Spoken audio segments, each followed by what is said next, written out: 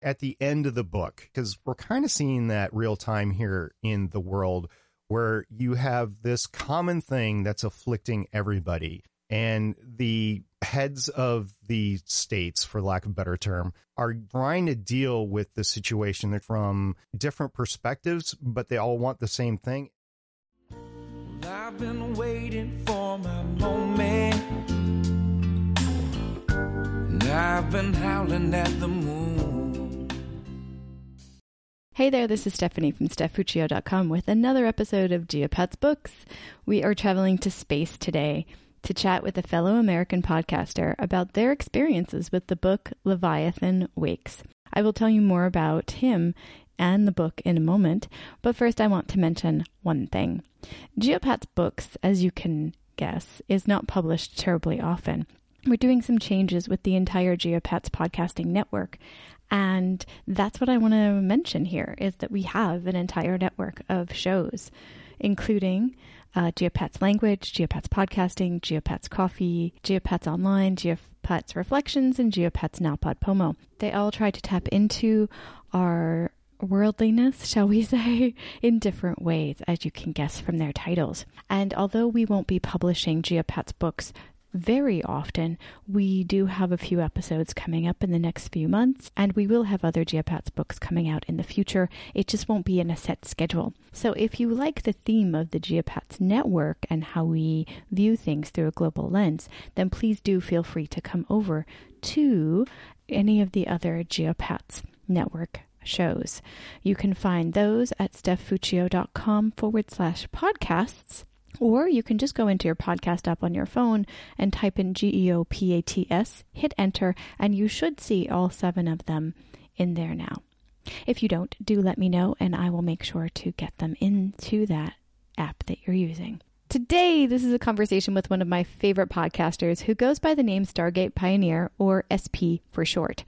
So SP is a science fiction and space aficionado, comic book universe fan, amateur drone pilot adventurer, and hobby podcast mentor and advocate. I first came into contact with SP watching and listening to Better Podcasting, which is a podcast about podcasting, to get very meta, where they live stream the recording and then put it out as a podcast. And fun fact, his partner in crime on Better Podcasting will be on a Geopat's Podcasting episode soon.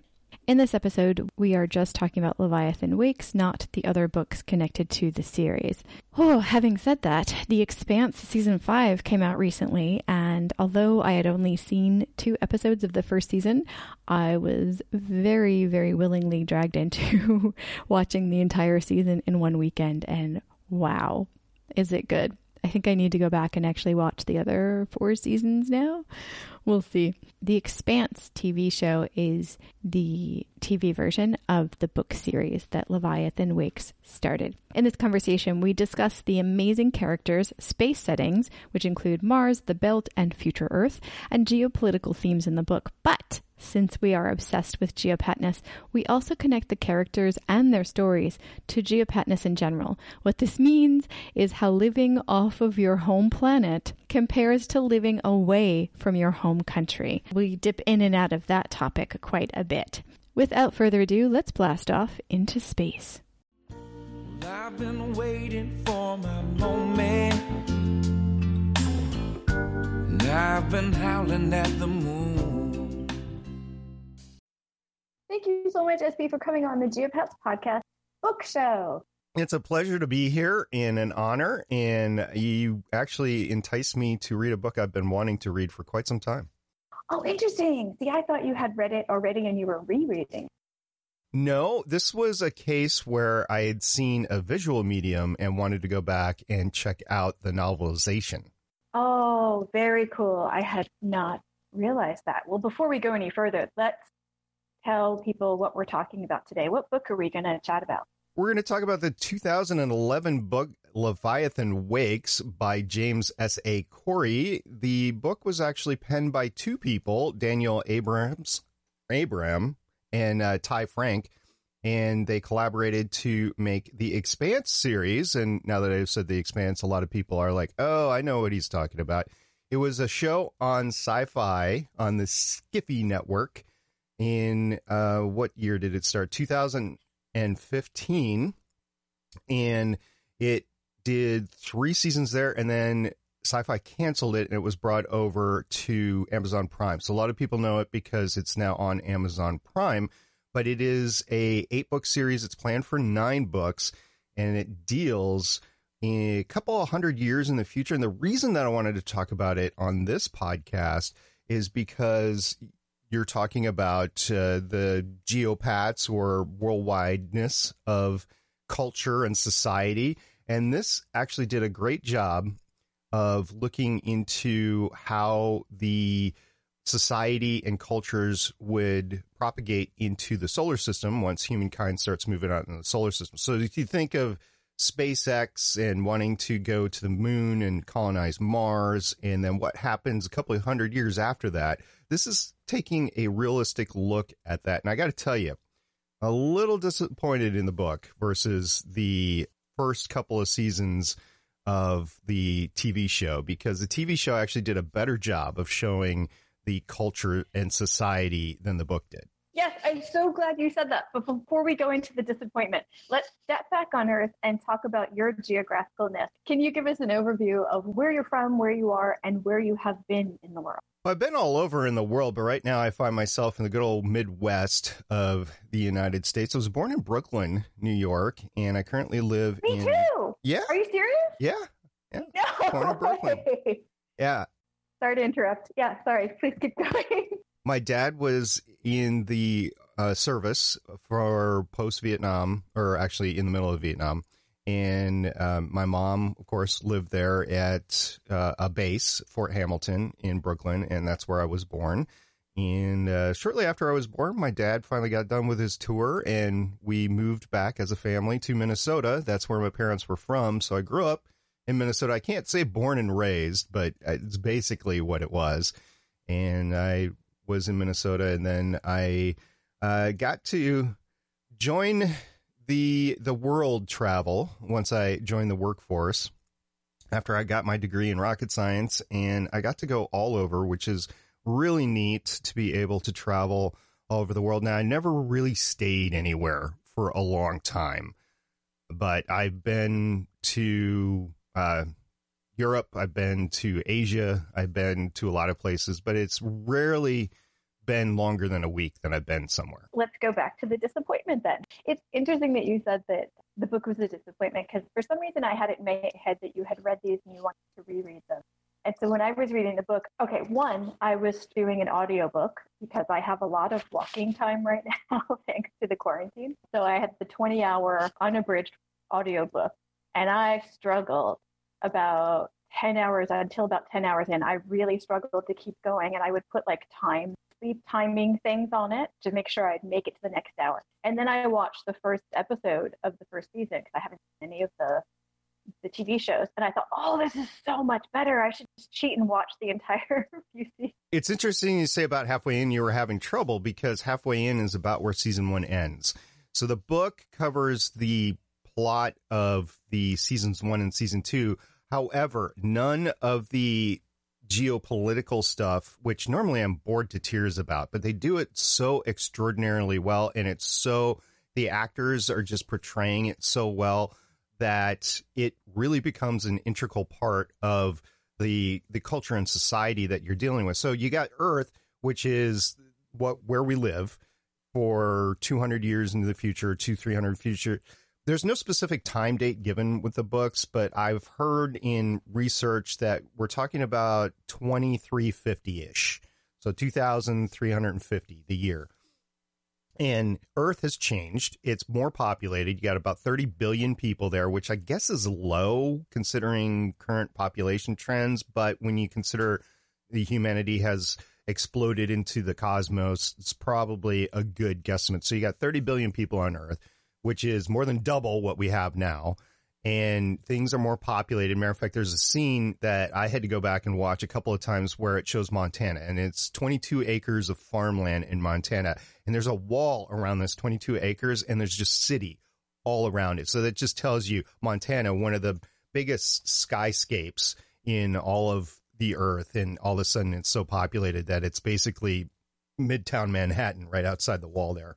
And you have ecological things that have happened. You have the rise of the sea. Global warming is depicted in the intro that you see every episode. And it is still the biodome of humanity. It's trying to be protected because you have all this water, you have all this oxygen, you have all this plant life, and it's just a very special place as we go into the rest of the solar system. So you got Earth, and then you got Mars, which is a barren place, but they're trying to terraform that. And you don't really see that in the book at all. You get to see it a little bit in season 2 of The Expanse, but they're trying to terraform it. So they have all these terraforming stations, which is going to take 100, 200 years. I think that's a little bit optimistic. I think you're talking a longer time than that to terraform an entire planet. But they've got terraforming operations going on, which means they're very technologically advanced because they have to be. They're Spartan, they're really rugged people, and they're really technological mindset of we have to protect Mars because it's even more fragile than the Earth. And then you've got a lot of the outer rim. You've got the asteroid belt, you've got moons of the giant planets, and on top of all that, there's a subplot in here of the Mormons creating this generational huge ship, which is meant to go to even another solar system. And the reason, which you don't really get in the TV show, or at least I didn't pick it up in the TV show, but I did pick it up in the book. The reason is because there's population control efforts underway in the solar system because you can only have so many people with all the resources. So the Mormons as a church have decided to build the biggest ship ever and go to another solar system so that they can actually have as many kids as they really want. And it's not regulated by the government. So it's interesting where all of these realistic things, you can think of all these realistic things. And I believe you said you were just in China. I know they have population control efforts in place in China. They used to. Okay. So they used to. So it's a real thing in humanity history. Oh, definitely. Yeah. The one child policy, I think it eased up or stopped completely 2 years ago. It was just after we moved back there. So, and now I think it might actually be 2 children policy. But even during the one child policy, if you had enough in mind not picking up for X, Y, and Z, you could have not that child not being funded and possibly a fine. There's another sci-fi series that I've read by Arthur C. Clarke. It's the 2001 A Space Odyssey series. And the third book in this series goes into how much money that this wealthy, I think it was billionaire at the time, probably be trillionaire nowadays in terms of how much money is out there. In the I think 8th or 9th kid of this guy was the most expensive kid ever on the face of the planet because of how much money that they had to pay to actually have this kid. That's the thing I was trying to wrap my head around once I finished the book is there's so many different things to talk about. It's like, how are we going to tackle this puppy? Because even just talking about the money and family planning and all that kind of stuff, there's a lot of mirroring of current day society in it. I mean, it is sci-fi. That is a norm in sci-fi, but there's also tinges of things that aren't necessarily already, like the Belters alone are Earthlings that, well, I mean, their heritage is Earthlings, right? But they were born and raised and live on the belt, right? There's a combination. There's some people that have migrated there from Mars or Earth out to the belt, and there's people that have been born and raised there. And the people that are born and raised there find it impossible to go back to Earth because their bone structure was never developed enough to exist in a what we call gravity, 1G. And so they just can't do that without assistance, without medicine. And some people just will die once they come here just because their bones are too fragile. And that was an interesting geopolitical thing that was brought forth in the book. So there's a character named Fred Johnson who is listed as the Butcher of Anderson Station. What happened was they had this outpost in the belt, in the asteroid belt, that was exactly opposite of where Ceres is in the asteroid belt. And we'll get to Ceres later. But there was just the station that was a port for people that were mining asteroids on the opposite end of the belt. And there were kids there that were getting developed, delayed, or have issues with development because of low oxygen. And there was new afflictions that came because of that. And then the workers struck. They actually had a strike to try to get the company to give them better living conditions and better oxygen and stuff like that.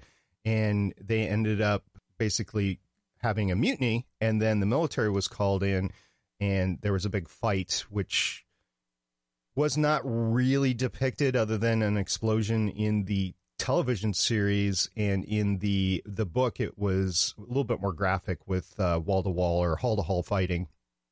And he was labeled as the Butcher of Anderson Station, and then he retired from the military at that point in time and became a big Belter advocate at that point in time.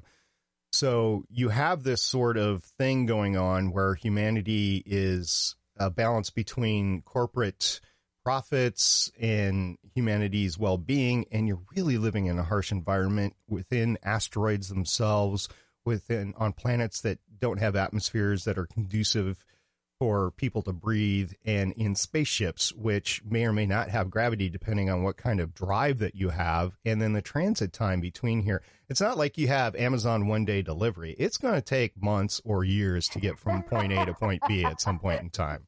Yeah, there was so much going on that I wanted to just chalk up just to be a mirroring of different class issues and different economic issues and different like company greed and things like that. But then because the Belchers and the Martians were essentially Earthlings went elsewhere, part of me was struggling. I'm like, well, why is there all this bias against Belchers?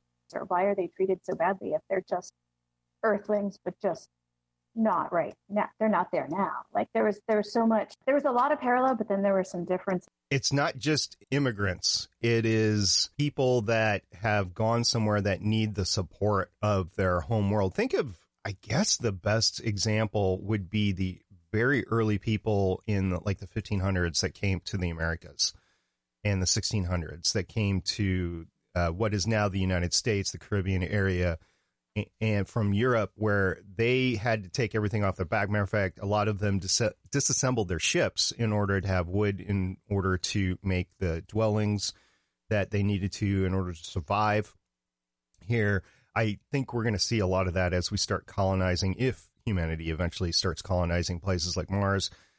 And because of that, you're at a disadvantage because you just don't have everything that you used to in your original society. But there are things going on in your original society that you just don't want to deal with. In America, it could have been anything from profiteering to religious freedom to just wanting land and power.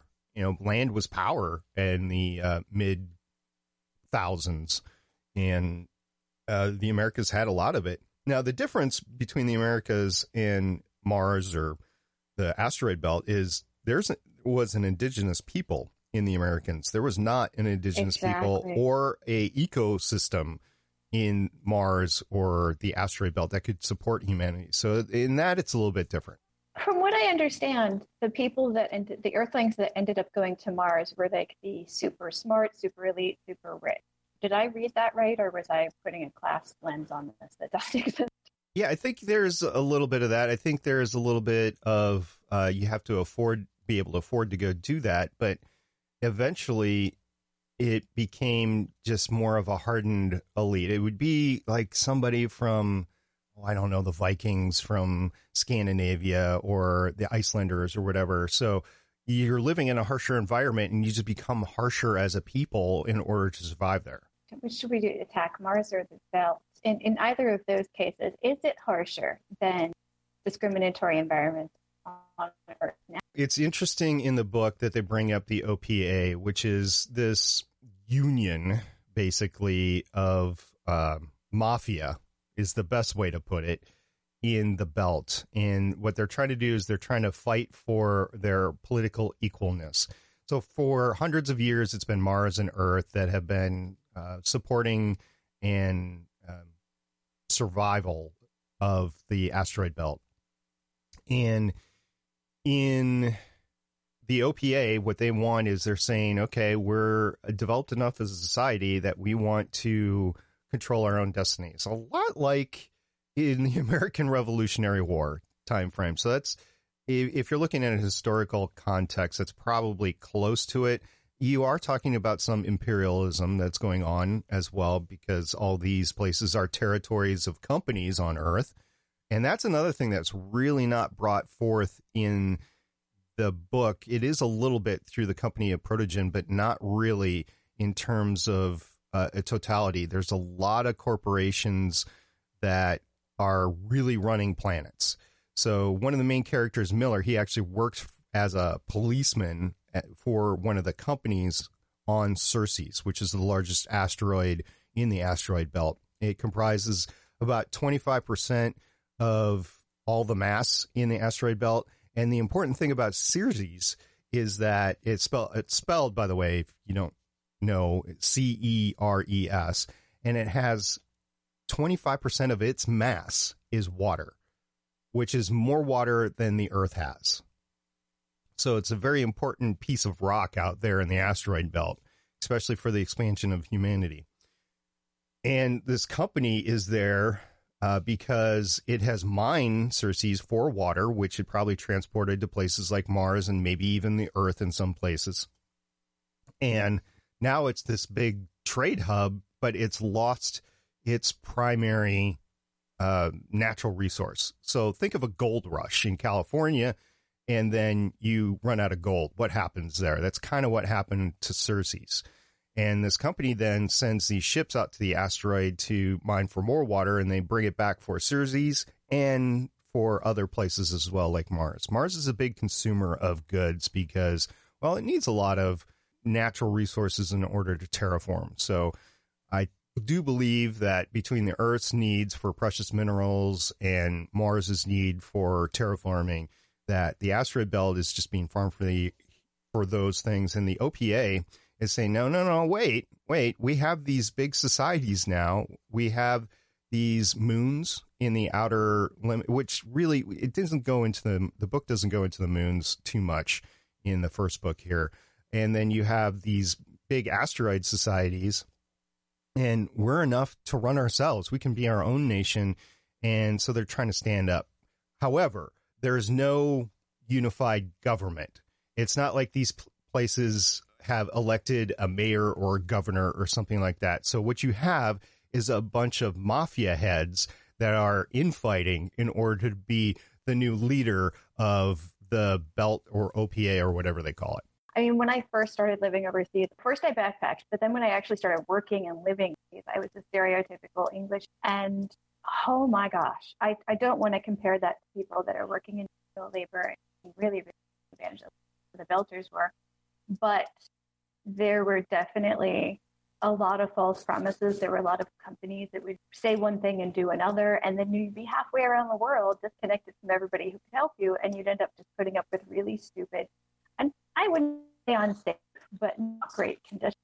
But because we were spread, like the English teaching professionals, let's just say teachers, are spread out all over the world and not fully fluent in the language that we're in, we're kind of like discombobulated mess, slightly similar to OPA.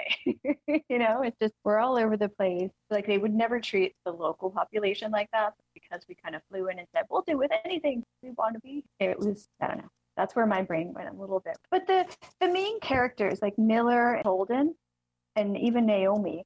Well, no. Naomi's a belter. Miller and Holden, they were both born on Earth, right? Born and raised. I want to say Miller was actually born. Now I'm getting confused between the series and the novelization. And I say novelization. Actually, the novel was actually written first. But in the novel, I got the impression that Miller was an Earther as well, or maybe I got confused with maybe his partner was Earther. But yeah, in the series, Miller is born, I can't remember where he was born, but I think it was on Ceres. I think he's a lifer Ceres, but he had bone therapy to regulate his growth. So his bone structure was a little bit better than your standard belter. Holden, on the other hand, he was from Montana, and he was from a polygamous family of 8 parents. and all their genetic material went into him. So it's a true parentage. He's a child of 8 parents. I don't even know what to say about it. I just was trying to think about how that would even be possible. But yeah. A couple hundred years in the Genetics future. Is the future, I suppose. Yeah.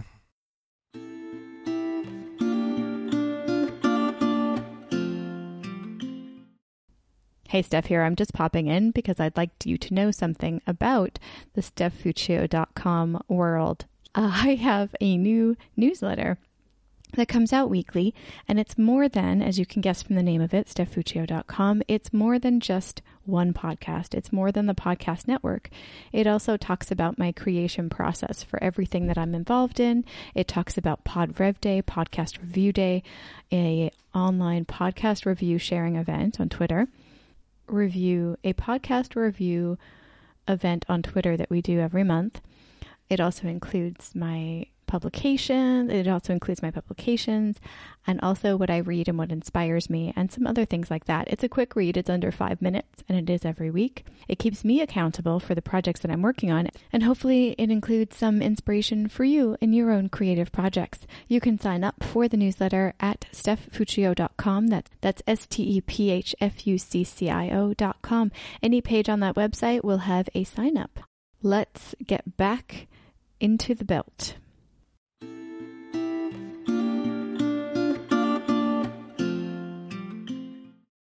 One of the interesting things that you brought up in your analogy there for your corporation is communication and communication times. And that's what you're dealing with in the solar system, where you don't have instantaneous communication. If you watch something like Star Trek, you have subspace communications, you're able to get those instant messages across. However, this takes a little bit more realistic approach, whereas if you send a video message, it will get to somebody in hours, and they will respond and then get back to you in hours. So not only do you have the months or year-long transit times, you also have a delay in communication. So it's not like you can go to work 9 to 5, send an email at 9 o'clock and expect somebody to hit you back at 10 o'clock. You're talking, you send an email out, and then maybe 3, 4, 5 days later, you get an email back.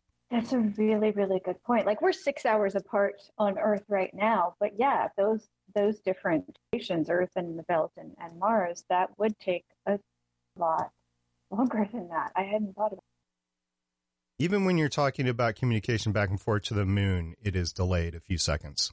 Which one do you think was a stronger pull? Because I kept putting people into their kind of population baskets. Do you think it was more of the race struggles or more of the class struggles, or was it just a combination of the two? I don't know. There's so much happening at once, and it's amazing because the book didn't feel overwhelming, but when I was trying to talk about it with my husband, I was kind of searching for ways to do that. Like, what was stronger, race or class struggle?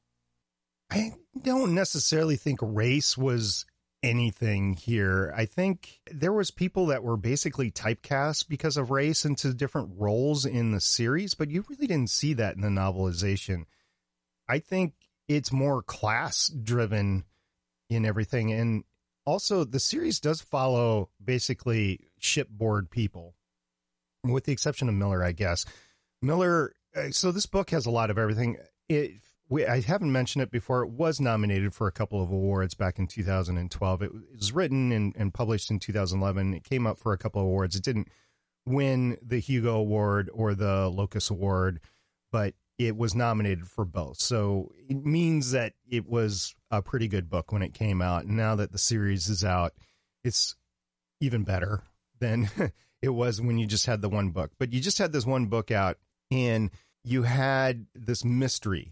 Miller's the mystery part. They're trying to figure out what's going on. You have Holden in this action adventure going on, and then you have this subtext of this alien mysterious thing, which gets you into the sci-fi version, and we don't see the resolution of what that thing is in this book or even in series 1 and 2. You start to see it at the very end of season 2, but you're not really sure what it is. So if you're watching or reading this and you just get suckered in, you want to know more, yes, you will get answers to a lot of your questions as things progress. But because you have a diversity of things going on and you're following these people that are traveling throughout the solar system, you're following a certain class. You're not really getting into what is going on at the locations. Like I said, the series does a much better job. You see a brothel, and you have one of the main characters, Amos, who's asking, do they treat you well here? And he divulges that he grew up in a brothel and that he learned a lot, and he learned a lot about different places and how they treat you. And he's very loyal to the people that treat him well because of it. And you have all these miners in Eros who you kind of see because in both the series and the novelization, you see because they're evacuating and they're being used as a huge science experiment. And you see that it's basically the corporation treating them like cattle. So I think classes, if you're talking about treating an entire town or entire city in Eros, which is another asteroid, by the way, in the asteroid belt, looks like a big potato, by the way. And it's the second biggest rock in the asteroid belt. And that's what the importance of Eros is, as well as it having a lot of really nice minerals. It doesn't go into it in the book or in the movie, but it has like 20 billion tons of gold, 20 billion tons of platinum, and about 20 billion tons of water on it. So it's an important piece of rock out there as well.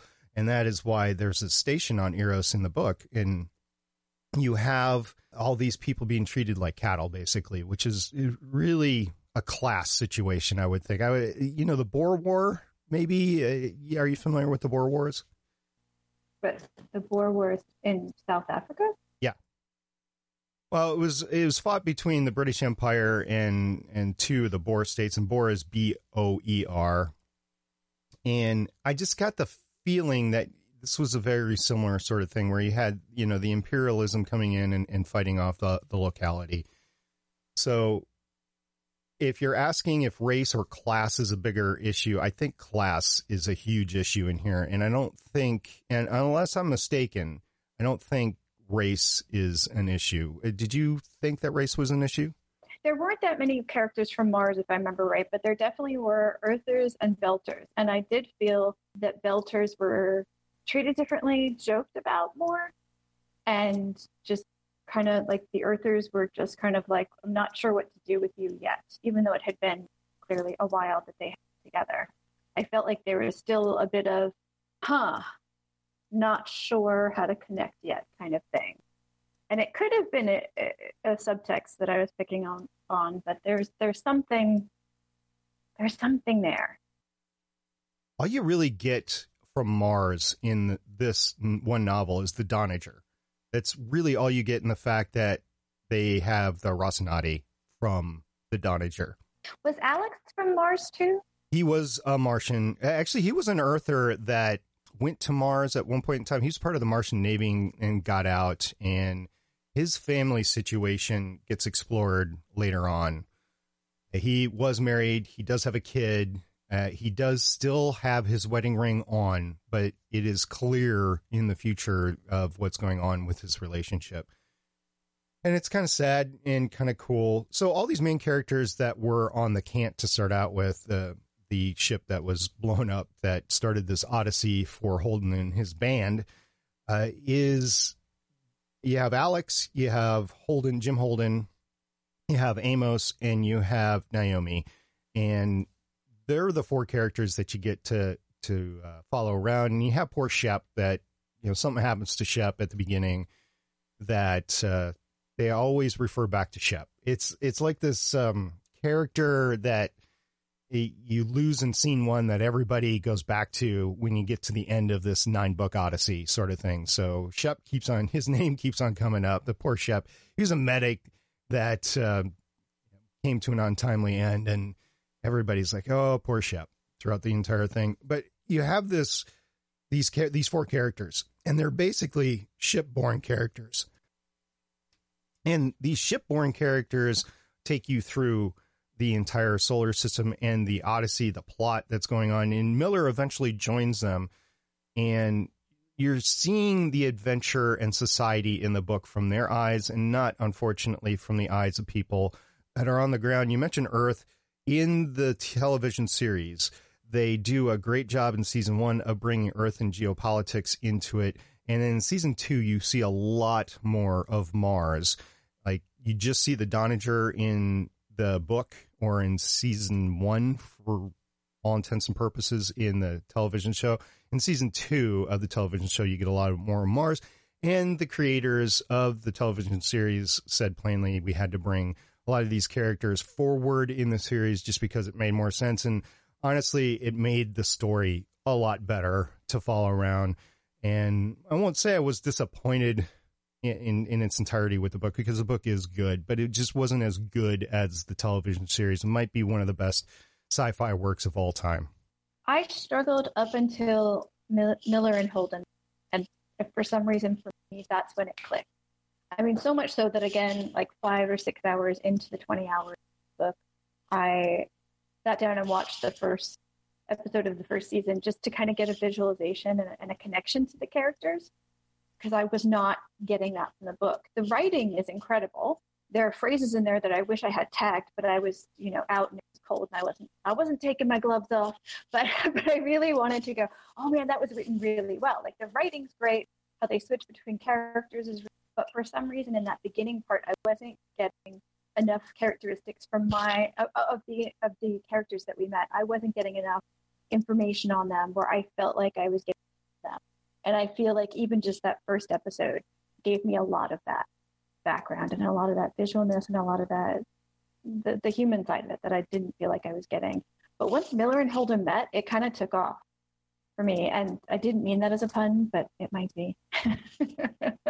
So there's probably a couple of reasons for that. First of all, I don't know if you've done research into how the book was actually written or not, but Daniel and Ty each took a character and they ran with it. So at the beginning of the book, you had Daniel writing for one character, you had Ty writing for the other character, and you had chapters that went back and forth. They were labeled Miller or Holden as they went forward, and that was because they were written by Daniel or Ty, respectively. In the middle of the book, you get the climax of season 1 in the television show, and you have the two characters coming together and being able to come to that mid-plot climax, and things start to take off because they start to take off story-wise there as well. And you get the two of them together for the rest of the book. There was one time specifically when I was stopping the book because I was at the end of a certain amount of time that I had, and it was just when I thought Miller died, and I was like, how is that possible? They can't kill him this quick. There's so much more to do. And of course, as soon as I pick up again, then he's being resuscitated and all this kind of stuff. But yeah, the connection between those two is interesting. Do you think that Holden and Miller kind of mirror the two authors? Do you think they're pulling in their own personalities? I haven't read or seen enough of Daniel or Ty to actually answer that, but it would be interesting. I think if you're writing a character, if you're the author of a character and it's the main character of the story, I think you put a lot of yourself into it because you're trying to write it from the hero perspective, and you're always the hero of your own story. So from that perspective, I would say yes, but I actually don't know. So you had mentioned that the greedy companies were a huge issue that struck you as you were reading the book, and before that, when you were watching the TV show. Were there any other geopolitical issues that were very strong for you while you were reading it? Well, a good way to think about this in terms of storytelling is actually one of the authors worked with J.R.R. Martin for Game of Thrones. So you have the authors bringing forth this as the Game of Thrones of sci-fi. So you do see a lot of that in the TV series. You see the personal struggles that heads of state really go through in terms of trying to do what's best for their entity, their country, so to speak. And also it's interesting at the end of the book, at the end of Leviathan Wakes, what really transpires, because we're kind of seeing that real time here in the world where you have this common thing that's afflicting everybody, and the heads of the states, for lack of a better term, I don't really know what to call a head of a world, but the heads of states are getting together and they're trying to deal with the situation. They're trying to deal with the situation from different perspectives, but they all want the same thing. And they don't agree all the time, but they eventually start to bring the plot along because they're all doing things in the effort to take care of this challenge, take care of this issue. And it really becomes a solar system wide issue, probably for the first time in hundreds of years. And you see that you see the real time, at least locally, news feeds that are coming in and what is going on where. The book does get into season 2 of the TV show, and it gets into a solar system wide war that's ongoing. And the book brings it forth that this war was instituted to cover up what was actually going on in Eros. So they wanted a wag the dog sort of thing to happen. And it's unfortunate, but it's happened in history where you have heads of state doing one thing to cover up what they're doing on the other hand. And at the end, you just get to a point where everybody's seeing the results of everything and seeing what's really been going on. And you have a lot of oh crap moments. It's not really stated in the book. It's in the epilogue. You see what's going on. And I love epilogues, by the way, but you see in the epilogue, the result of what has happened, and you have massive power shifts. And I think that happens in real time, but it's interesting that the people in the respective places, whether it's the belt, Earth, Mars, wherever, it's interesting that they are going along with this and like, okay, whew, we've gotten through this and now we can get on with our lives. But then what is that? And that's what the epilogue is about a little bit.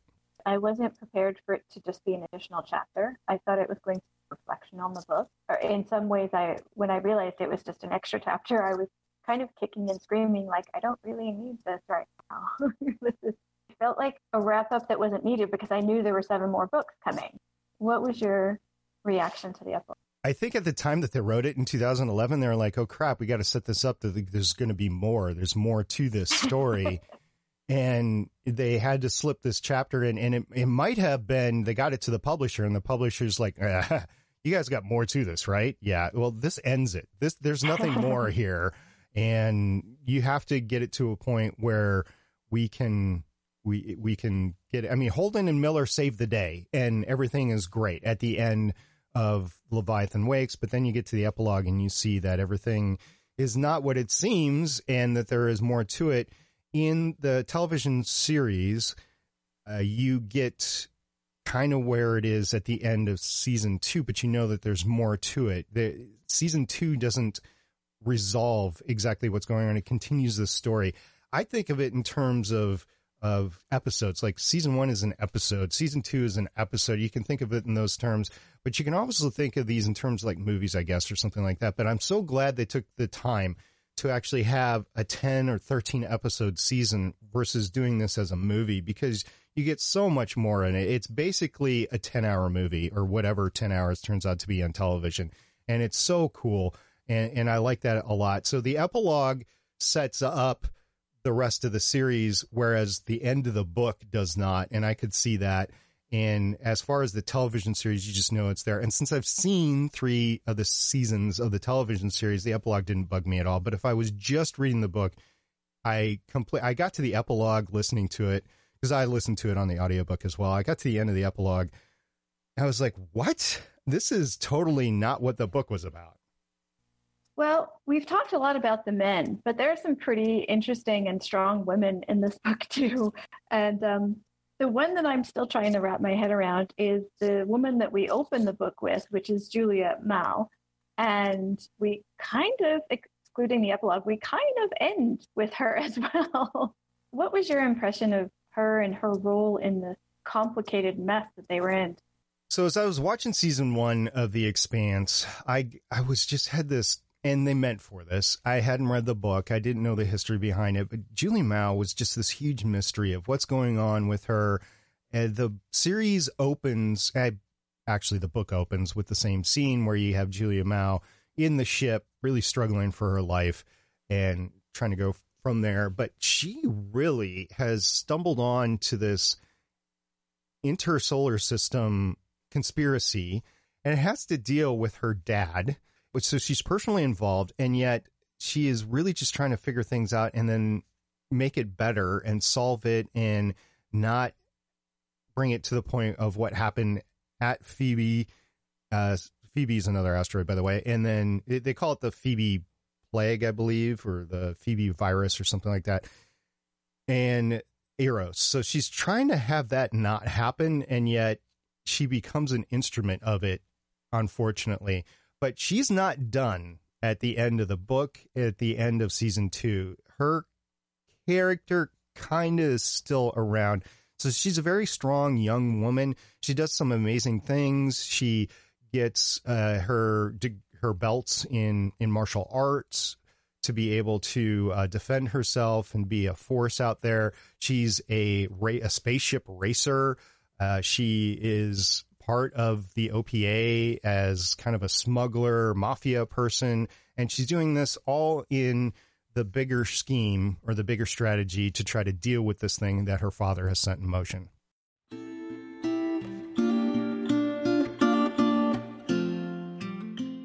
This is Steph popping in again to let you know one more thing about the Geopets Podcast Network.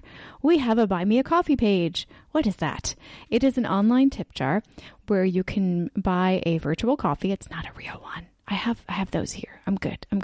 But I could use some more funds to help the network run smoothly. If you would like to help us in a small way of buying us a coffee, that would be fantastic. All you need to do is go to buymeacoffee.com/Geopats, Geopats.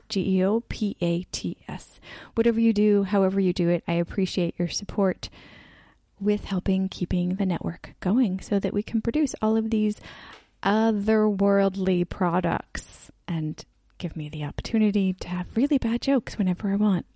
Okay, that's enough. Let's go back to Mars.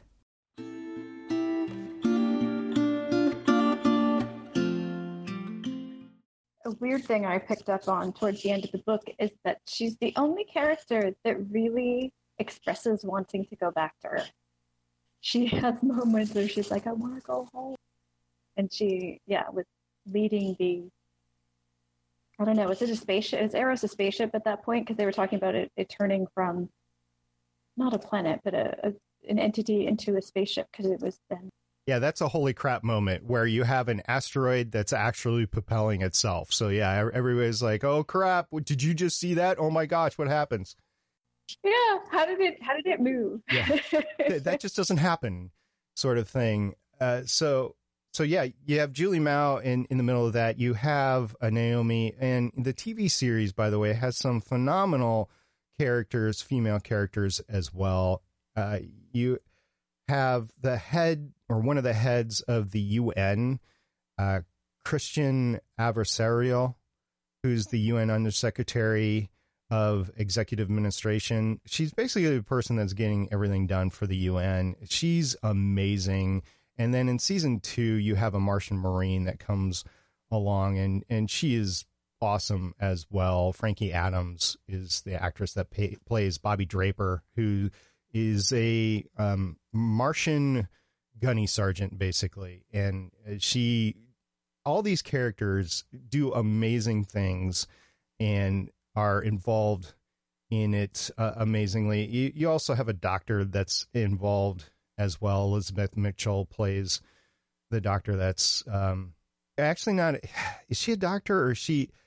I can't remember if she's the head of the religious sector or not. In any event, you don't see these characters in Leviathan Wakes. You see them in the series, and they come out later in the books, but you just don't see them in this first book. And it's a little bit unfortunate that you don't see it in the books, but rest assured they are there if you want to read the rest of the series. Other than the food descriptions, which were cracking me up, they sounded like, I'm sorry for the vegans listening, but they sounded like really bad attempts at healthy vegan. All of the protein, the soy protein this, and fake this thing and fake that thing. Other than the food seemed to be kind of like earthling food recreated. That when Juliet had that moment of wanting to go back home, that was the only real kind of flash. Oh no, wait, there was one more. when Miller was talking about his upbringing, but there weren't many moments when the characters who were in a very artificial, what sounded like a very uncomfortable living situation, you didn't really see them or hear them talking about wanting to be somewhere else.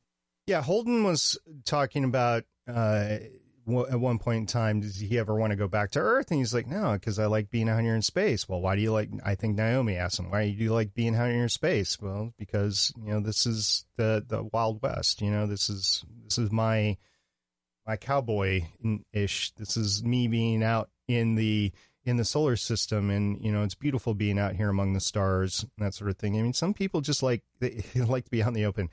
I will go back to when I was a kid growing up in Minnesota, and there was this show on TV, which I'm sure you've heard about, called Little House on the Prairie. Oh, I think I heard about that. Yeah. Little House on the Prairie was based on a real person, a real family.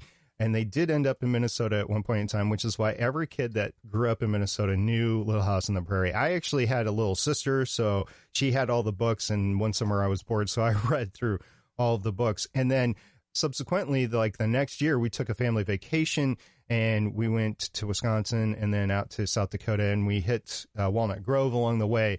And so we hit all the places that Laura Ingalls Wilder was. The thing behind the books there is Laura's dad had this wandering foot and just needed to go out and do something else rather than stay in place. And I think a lot of people are like that. And I think that's what Holden is like.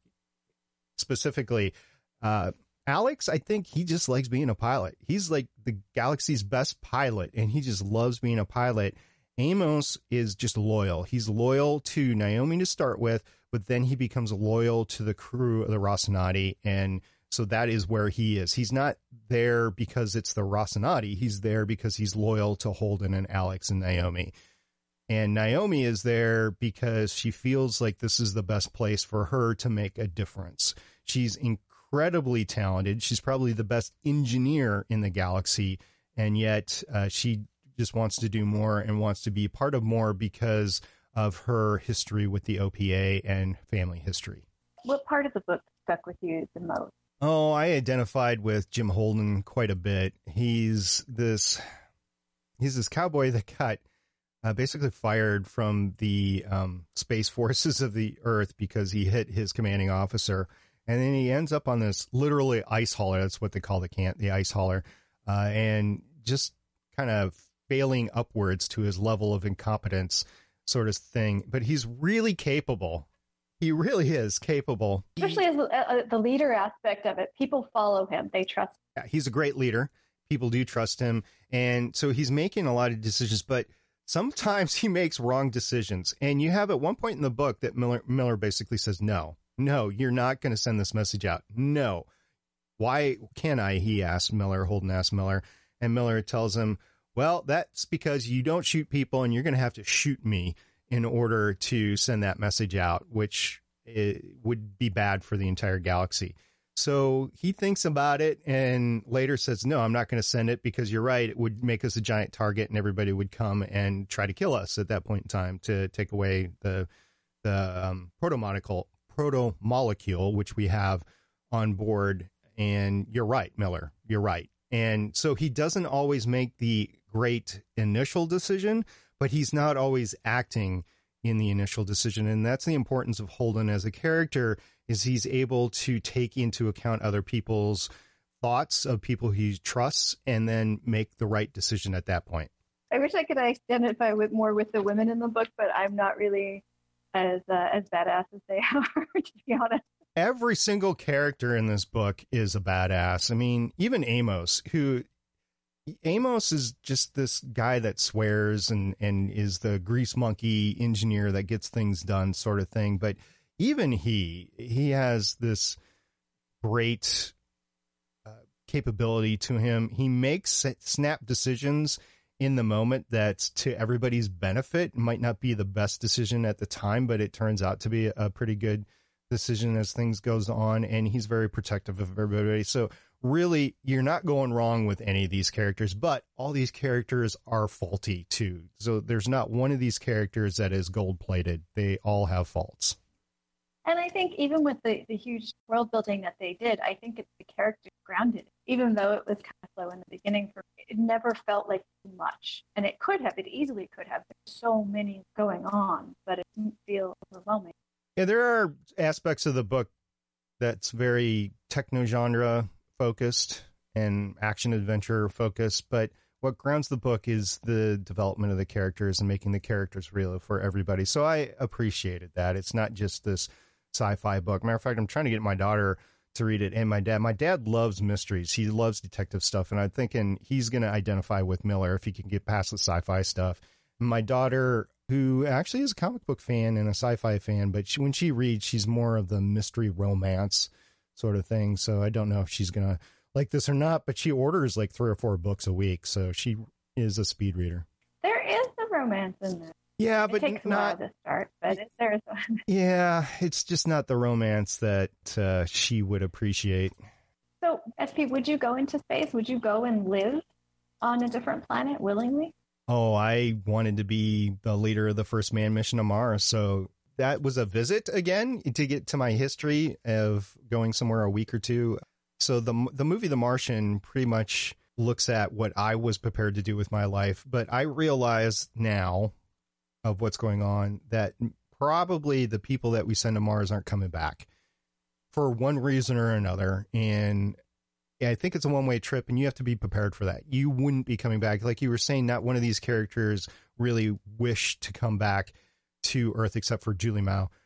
I don't think anybody that would really go to Mars would want to come back. Would you miss it? Yeah, sure. You would miss the beach. You would miss being able to lay out in the sun. You would miss being able to go outside after a rain and just smell that wet air, that humid air that's coming off of freshly watered grass and trees, and be able to take long walks in the woods. Yeah, you'd miss all that, but you would go to Mars for a reason. You would go there because you're an adventurous. You'd go there because you wanted to be part of something greater than yourself, that sort of thing. And we'll see. I think I'm about to the point where I'm too old to travel in space, but John Glenn went up when he was 70, so that gives me a little hope.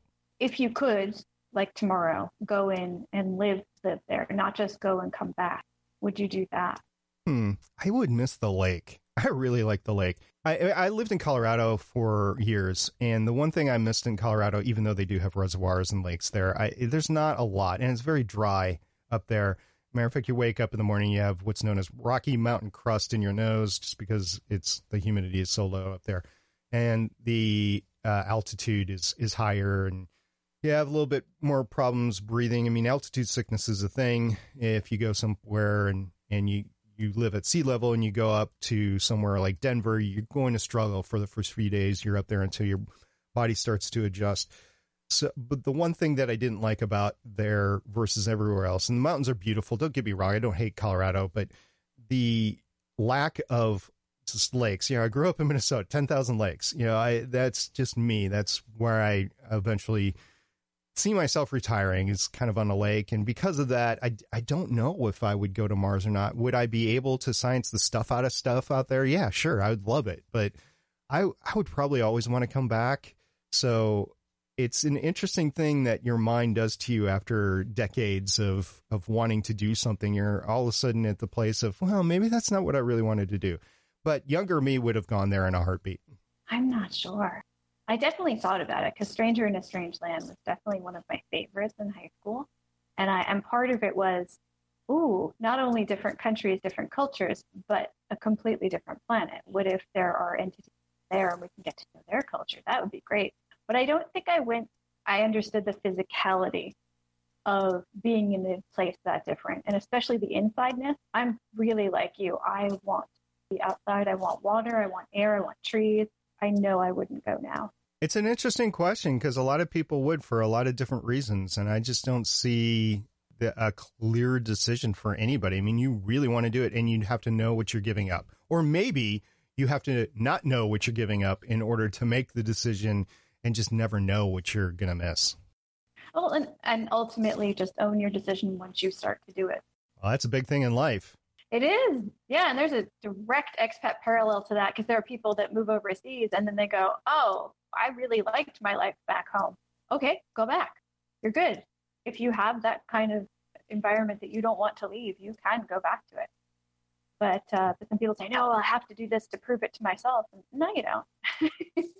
Life is this amazing choose your own adventure. And we've told our kids this since they were very little. When the first one started middle school, we told her, look, this is practice for the rest of your life. But when you are a freshman in high school, then, which is roughly when you're 14 years old, that is when you start to make decisions that will affect the rest of your life.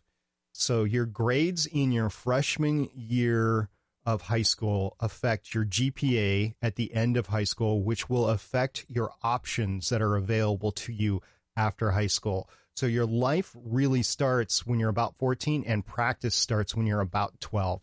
And we told them that. And life is full of choices that you make, and you have to go through with them. And I could see even leaving to a different culture, different society, different planet, different country, whatever. If you decide to do that early on, that is something that's going to affect you for the rest of your life. You're not going to have the same life as your best friend in high school because they decided to go to college, become a nurse, be in a sorority, and then have 2.3 kids in the suburbs driving your, I don't know, either minivan or mom sports car or whatever. So it's choices that you make along the way that get you from point A to point B. Yet the people that stay and do that sort of stuff are not they don't necessarily have the worldwide look and view on things. They don't understand what it's like to be in Europe or to be in Asia or Polynesia or the Caribbean or South Africa or South America. They don't understand that. Whereas the kids that decide to be adventurous or travel or something like that, they do get that aspect, and they see more of humanity. I see a difference between people. You don't see people that go off to travel and then come back and be world-winning architects or doctors or something like that. They're mostly more human-to-human based in what they decide to do. So it's just a different aspect of the decisions that you make early on in life and whether you choose to pursue them or not, and whether you're capable to pursue them or not. And even like places like the UK and Australia, it's very common to do a gap year where between high school or whatever the equivalent is in college, they take a year off and they travel. And even just that year, even though a lot of that year, granted, is a pretty drunken, fun experience for a lot of them, not all, but a lot, they still are exposed to enough, they still experience enough, they still have to be dependent enough while they go through the whole year and figure out how to maneuver, where they're going, who they're with, all the kinds of ups and downs of long travel like that, has a huge impact on people for the rest of their lives. And I kind of wish we had a tradition of that. Yeah. How important it is to have some sort of income to be, or money banked up so that you can be able to live, that sort of thing, and what you really can do to live and what's your minimum level of being able to survive and live and that sort of thing. And some people just don't get it when they live in mom and dad's basement, and you get it when you're out there and you have to fend for yourself and make your own decisions and are responsible for those decisions. In this context of going to another planet, I mean, that is a clear severance of anything that you've learned in your past, and you need to be able to make it on your own in one way or the other. Whereas here, there's usually some friends or family that you can ask for help, sort of thing, and you're just not going to get that in a different planet. I mean, you might be one of 20 people eventually that everybody needs to contribute. I mean, touche to people that want to do it. I have no judgment against people that want to.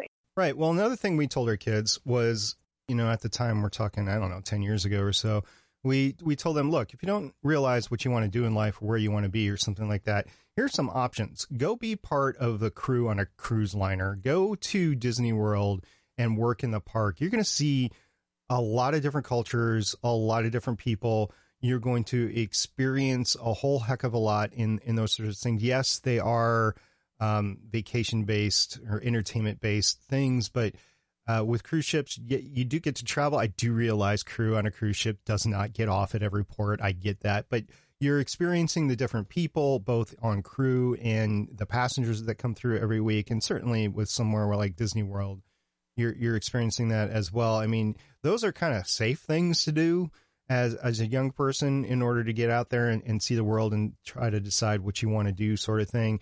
But there are, couch, what is it called? Couch sitting or whatever, where you rely on different people to travel around.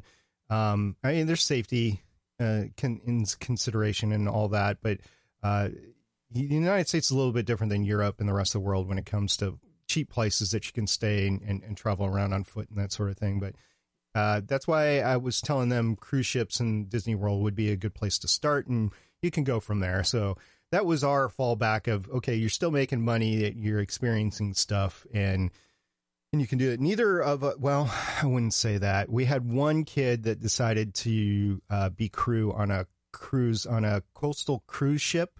He lasted a week there before he had to get off. Oh, like motion sickness or just? No, it was the atmosphere on board it. They're harsh work environments to begin with. And if you have people that are really bullying and really harsh masters sort of thing, it just was not something that he was wanting to put up with. And for me, in my history, I've been through stuff like that. So it's no big deal for me. I could do a few months on a coastal cruise ship, no problem. But he needed a little bit more coddling. So this was something that he decided to do. This was not something that I said, you need to go do this. This was like, this would be a great adventure for a summer. I want to go try it out. And it turned out not to be so much for him. But even that, trying it out and him realizing that's not what he wanted, that's the learning itself.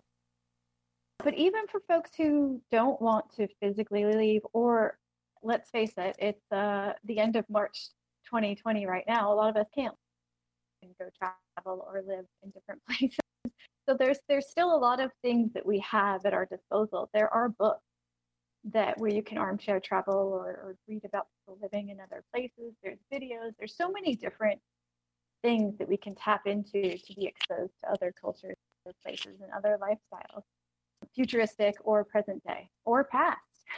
So we're really spoiled content-wise right now. Oh, we are. I am a big fan of a lot of YouTube cruising sailboat channels.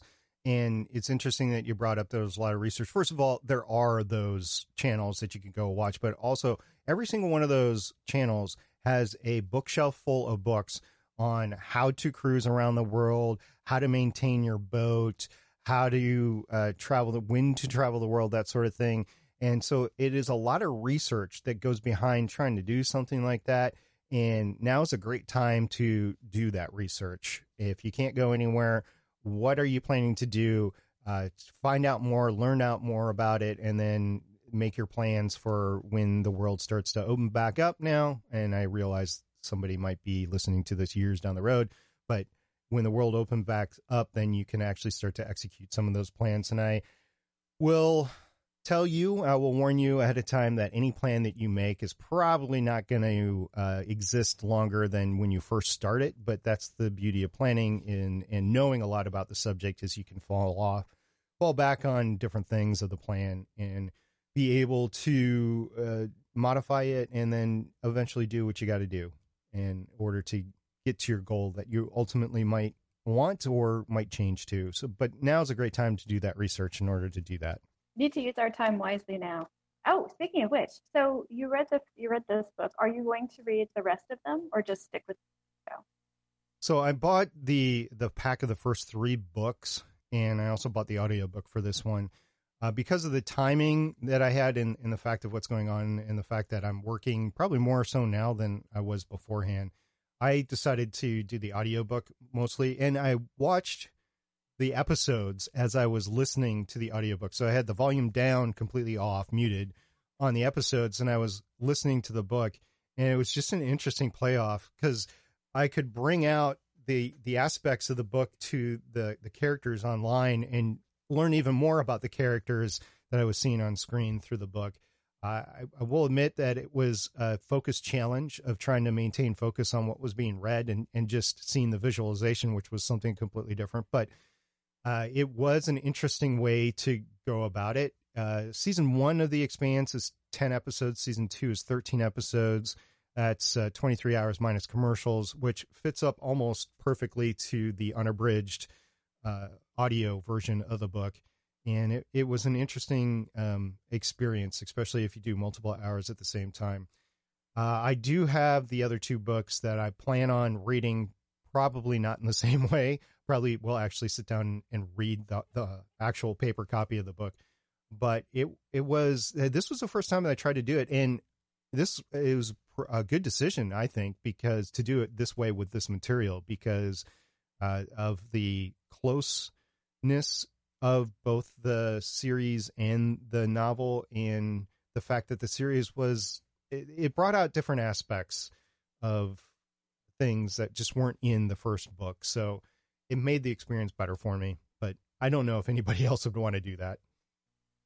That is kind of genius. I wish I had thought about that, because I watched the first episode, and I was going to try to sprinkle in more episodes as I was reading it, but I was running out of time to finish the book before we talked. So I was like, so I haven't actually done that. I think for me, although the book was written really, really well, I think I might just switch over to the series, because I definitely was more pulled into the characters. I like the visualness of the world that they were building in the TV series. I think I might switch over.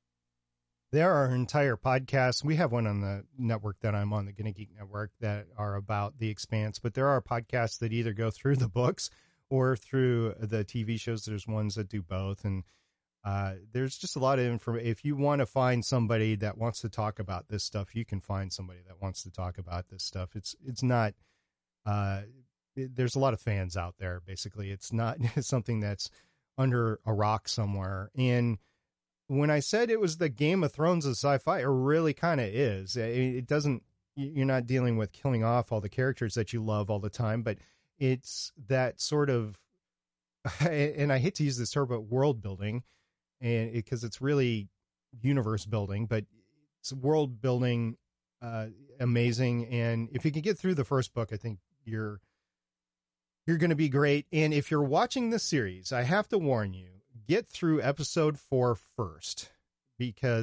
or don't watch episode 4 first, but watch episodes 1 through 4. If you're not into it at the end of episode 4, it's not for you. But if you're having trouble with it and you get to episode 4 and you're like, oh, I'm all in, then this is definitely a series for you. Really? Because I thought the one episode I saw really pulled me in. So are you saying it gets even better after episode 4? This series gets better every episode. There is not a single episode that you're like, why did I watch this? Or that wasn't as good as the episode before. Every single episode gets better than the one before. I've never seen it in the history of TV. It's 3 seasons now that I've seen. I know the 4th season is available on Prime. I have not seen it yet, mostly because I was watching I was podcasting on a show that had 5 other shows on it. So there was a lot of time that went into that every week, where I had to watch 5 to 6 hours of TV every week just to do the podcast called the Starling Tribune. That is over now. So I now am trying to get through my back catalog of stuff to watch and to read and to listen to. And I plan to get to season 4 of The Expanse really quickly. And I've heard that it keeps up everything. It's different because it was produced for streaming versus TV, from what I've heard, but it is still just as good or better. Yeah. Well, my husband went through the books and the series quite a while ago, and so I saw his excitement, and I saw the lack of sleep while he was trying to watch and read too much of it. So I saw that momentum pick up in him, and I'm a little done. But no, I'm glad to see that. And normally with books, I like the extra information that are in books versus a movie or a TV show. But I definitely do think it's going to be the opposite for me. And it sounds like for you that's true too. With that in mind, why are you going to read the other book instead of just going with? Oh, because I do like that extra information. I picked up a few things that were extra in the Leviathan wakes that I hadn't caught up with the series, and I think I'll catch some stuff as I go forward. Plus, it's always good to have something to read, just to wind down and relax at the end of the day. And I haven't done that for a while. I mean, I'm kind of weird, I guess. I like stuff on TV like Cosmos, and Cosmos has its 3rd season out now, And I say third season over decades because the original one was out like in the 80s, and season 2 was 2014, and this is season 3 right now. It's on Nat Geo for those that are looking for it. And I watch Nova. I used to watch the Science Channel all the time, but it's not part of my cable package, so I just don't get as much as I used to. But I usually like to either watch one of those episodes before I go to bed or start reading and get involved into a long-term reading project. And sometimes I start falling asleep and I got to go back and read a few pages, but it's a great time for me to wind down and relax at the end of the day. So yeah, that's why I intend on continuing to read this. I have bookshelves behind me that have several of the series that I've read throughout the years, and this will be one that goes on there. Another series that's kind of like this is called the Honorverse series, and that gets way too far deep into the geopolitical stuff, but it is very similar to The Expanse. It's just a few more 100 years in the future, so you're dealing with multiple solar systems and space travel on a whole new level, but you definitely see societies through a different level of the Honorverse, and if you're interested in that aspect of science fiction, I might say that Honorverse is probably a better fit for everybody, but it is even more technical as well. So you got to kind of have to want to get through it in order to get through it. But I think The Expanse is also another great series. So I intend on going through it. And if I stall a few books in and I do the same thing as you and just say, screw it, I just want to watch the series as it unfolds, then I might do that. And you actually reminded me, as you were talking about Cosmos, I was thinking of this TV show when I was a kid. I remember seeing it, and all I remembered was Big Blue. And I just looked it up, and I've tried to find this a few times over the years, but the information has not been online. And I actually finally found it. I don't know if you remember from your childhood, Big Blue Marble. Did you ever see that kids' TV show? Oh, yeah. Mm-hmm. Yeah, for some reason that just the visualness of leaving Earth and that kind of thing, that really captured my attention as a kid. Yeah, a lot of stuff from our childhood is coming back because I guess entertainment and Hollywood aren't that creative, and we have to go back to stuff that we're familiar with versus making new stuff, unfortunately. I know, right? It's sort of bizarre, but yeah. Yeah. Oh my gosh. Okay, well, let's wrap this up.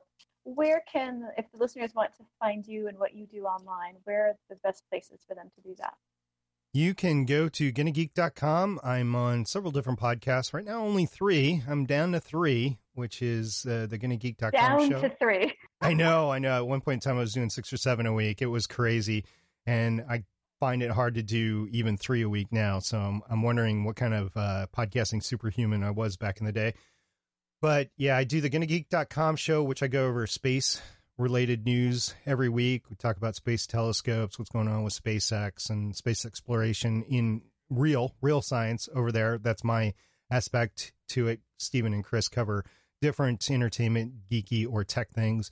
And then I'm on Better Podcasting, which is a podcast about podcasting specifically for like hobbyists, people that are not corporate, that sort of thing. But we do cover all ranges of stuff on there. And then I do Legends of S.H.I.E.L.D., which is a podcast on the television show Agents of S.H.I.E.L.D., which is having its last season coming up here in a month or two. And then the general Marvel comic universe. So the big Marvel cinematic universe that ended with Infinity War and Endgame, that was all covered on Legends of S.H.I.E.L.D. So it's been a fun 7 years on that. Now that you're quote unquote down to 3 podcasts, are you tempted to start another one? I'm always tempted to start another one. Matter of fact, this was actually a topic that I considered going chapter by chapter in the books and making a podcast over it. But I'm not at the point where I have enough free time to do that yet. So I want to make sure that I take care of a good home life work balance, I guess, where I'm actually able to do stuff like mowing the lawn before it's dark and have to mow it with a flashlight and that sort of thing. So yeah, I'm trying to be a little bit better, well-rounded person. And that's one of my golden rules of hobby podcasting, by the way, which I did in episode 50 a few years ago, was if you're a hobby podcaster, don't do more than 2 podcasts because you're just not going to have enough time to do anything. Yes, you might think you're cranking out content, but you're just not doing it right. You're not doing the correct promotion. You're not giving your topic enough service. You're not giving your content enough service. and you're not paying enough attention to your co-hosts if you happen to have them. So yeah, I'm definitely an advocate of going down to 2 podcasts or no more than 2 podcasts for a hobby podcaster. And there are reasons behind that. But anyway, thank you so much for coming on our book show. Yeah. It's been an incredible honor. I was shocked when you asked me, so I'm like, okay, how's this going to link in? We talked about it for a few weeks, and we finally decided on a path forward, and I'm so glad we actually did this. And I hope you had fun on your walks, and I hope you were able to digest some additional content now. Yeah, absolutely. That was fun because science fiction is something I would watch in TV shows, but more so movies, but it's not something I gravitate towards in books. And I like being pushed to try different genres. It was really fun. And the futuristic aspect. So I'm really happy that we did this. Me too. I've been waiting for my moment, and I've been howling at the moon. Wasn't that otherworldly? I can't stop with the bad space jokes. What can I say? I want to say thank you is what I can say to SP for having this really long conversation. Now that you've made it to the end, I can tell you that this conversation happened last March, right about when the first lockdown in Germany happened, which is where I was located at that time. I am now in the capital of Albania, a small country right next to Italy. Whew. And so, yeah. There were a lot of technical issues in that apartment that I recorded that, thus the incredibly long time it has taken me to figure out how to get this sounding okay. Anyway, thank you to SP for being so patient and not wondering if I had completely lost the episode. I have not. Thank you also for the really interesting conversation. This was a 2-hour-long conversation that we had. We went into some other things that didn't quite fit into the episode, but that were really fun to discuss. So thank you, SP, for the really long, fun conversation that we had, for inspiring me to read the book and now to start watching the TV show, and for just opening up my mind to a sci-fi world that I had really been neglecting for quite some time. Also, thank you to Damon Castillo. The music that you've been hearing in this podcast is all his. You can find more of his music and other information. I was going to say concert dates, but we're still, in a pandemic. So anyway, and his other information at damoncastillo.com. Links to everything we talked about in this podcast will be at stephfuccio.com/geopathsbooks, or there's a link in the show notes that you can probably see in your podcast app. Thank you so much for listening to this episode of Geopath's Books. I am so excited that you're here, and I appreciate you sharing this episode with anyone that you think is bookishly interested in what we talked about today. Thank you so much, and more soon.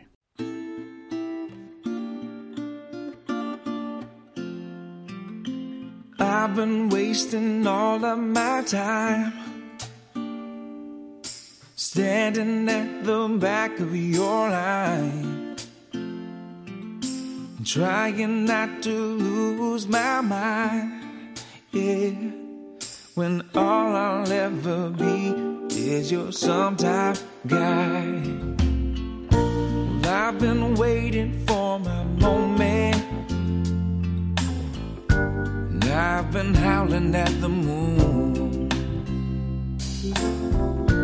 I've been living with this torment, 'cause there's nothing else my heart can do. Well, I've been wasting all of my time standing at the back of your line, trying not to lose my mind.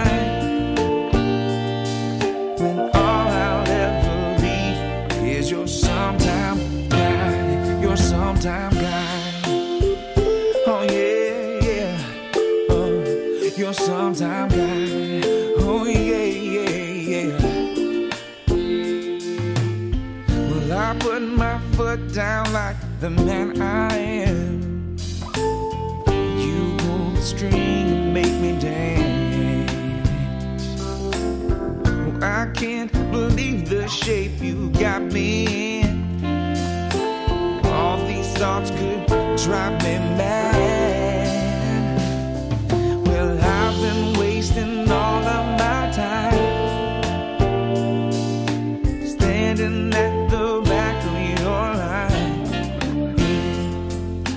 trying not to lose my mind. Well, all I'll ever be is your sometime guy, your sometime guy.